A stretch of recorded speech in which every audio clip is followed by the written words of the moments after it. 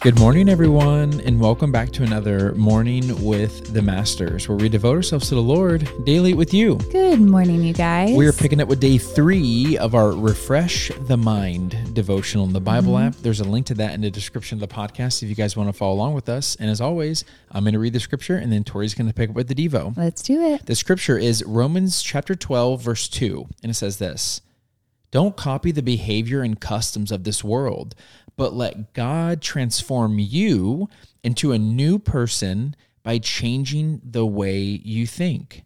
Then you will learn to know God's will for you, which is good and pleasing and perfect." I love that verse. The devotional is titled Conformed to the World versus Transformed by His Word. And it says, "We live in a world that champions sin, and at times this can greatly impact our minds through the constant exposure of a lifestyle of sin, whether that's on social media, amongst friends, or around us. In medical research, the average person spends at least 2 hours a day on social media. And within their research, there was an even greater correlation between social media and anxiety, leading to difficulties sleeping as well as lessened cognitive function. This research reveals how easy it can be to expose ourselves to content that wants us to conform to the world and its patterns. You may read this and relate to this study, or you may have lessened your social media intake. It is a great reminder of the fruit of what we spend our thoughts and attention on. Romans 12:2 speaks to us about being careful and recognizing the patterns of the world we live in, speaking directly to how we spend our time and how easy it can be to be conformed to the pattern of this world. In Galatians 5:19 through 21, Paul makes reference to the patterns of the world and the fruit of being transformed by his word with a renewed mind.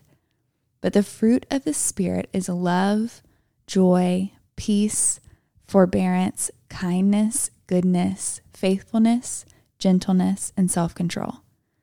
We are given guidelines on how to live our lives in step with the Holy Spirit, pursuing the fruits of the Spirit and trusting that this is what is best for us. There are accounts of the early church fasting to take time to be in prayer, to not be conformed to this world, but transformed by His word. This is a great example of giving up something to help renew and refresh your mind by spending more time with Him. As we submit to His word and live according to the Holy Spirit, we are set free from the world's patterns and we are able to live according to His good and perfect will. The evidence is in the fruit. Yeah, that's so good. I really love this paragraph that said there are accounts of the early church fasting to take time to be in prayer, to not be conformed to the world. Yeah. And I'm like, wow. And I believe that Paul actually talked about that in Galatians, about how specific they were, especially at that time, to not be conformed by the world. Yeah. But now, more so than ever, when everything around us is telling us what to think, how to feel, what to do. Yeah. And it's actually not good advice for us, you know, then we need to be so much more in prayer and fasting and taking time away from social media and the media in general to make sure that we're not becoming desensitized to what the world's doing and just be like, okay, well, that's just normal. That's just society. No, because we're meant to be set apart. God has set us apart by His blood. Amen. And Paul, right there in Romans, is saying that the key to staying set apart is by experiencing the renewing of our mind and to not being conformed into society. Right. And I feel like we need to be so on guard from this, not to scare people by any means, but just to know, hey, this is a real thing that's happening because, you know, we do become more like our friends. What we're taught will determine where we walk. And so we should be careful with the things that we're taking in because it affects what comes out. Yeah, that's so good.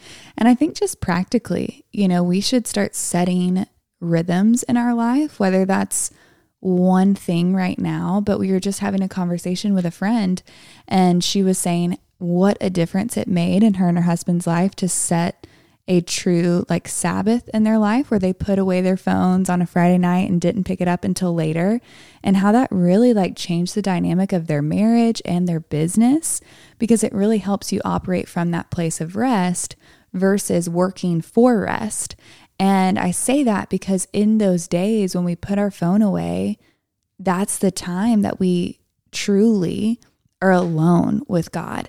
And so you might not be in that place where you're doing a weekly Sabbath, but maybe it's like, okay, for these 2 hours a day, or maybe I turn my phone off at a specific time of the night, or I don't touch my phone until this time in the morning. And it's just making that separated time so that you can be set apart with God from the world in order to be set apart when you walk in the world. Yeah, that's so good. And it's something that it just keeps us in check. Yeah. You know what I mean? It's all about just making sure that we're staying connected to God and we're not being conformed into this world. Yeah. You ready to pray sign out? I am. Dear Heavenly Father, Lord, we thank you for this. We thank you for this reminder that we are not to be conformed to the world, but transformed by the renewing of our mind, transformed by being in your presence, Lord. So we just pray as we press in today that you would do that renewing work in us, Lord, that you would prune away the things that need to be pruned, that you would water the seeds that need to be watered, that you would cultivate the fruits of the Spirit in our lives, Lord, because as we walk in the world, Lord, we should look different. We want to look different. We want to be set apart for you and for your glory. As we walk, we want people to be more curious about the God that we serve, because the way we walk with such joy and with such peace in a world that is going crazy, people are going to want to know why, Lord. But if we look like the world, then they're not going to ask those questions. And so, Lord, would you help us today? Would you help us be set apart? In Jesus' name, amen. Amen, God. Amen, God. Amen, y'all. Now is that perfect time to break out the worship music, break out the journal, and actually work through those 2 questions that are in the devotional. Yes. And y'all don't forget that you are God's masterpiece. And don't forget that we love you. We love you guys, and we'll be talking to you tomorrow. Tschüss.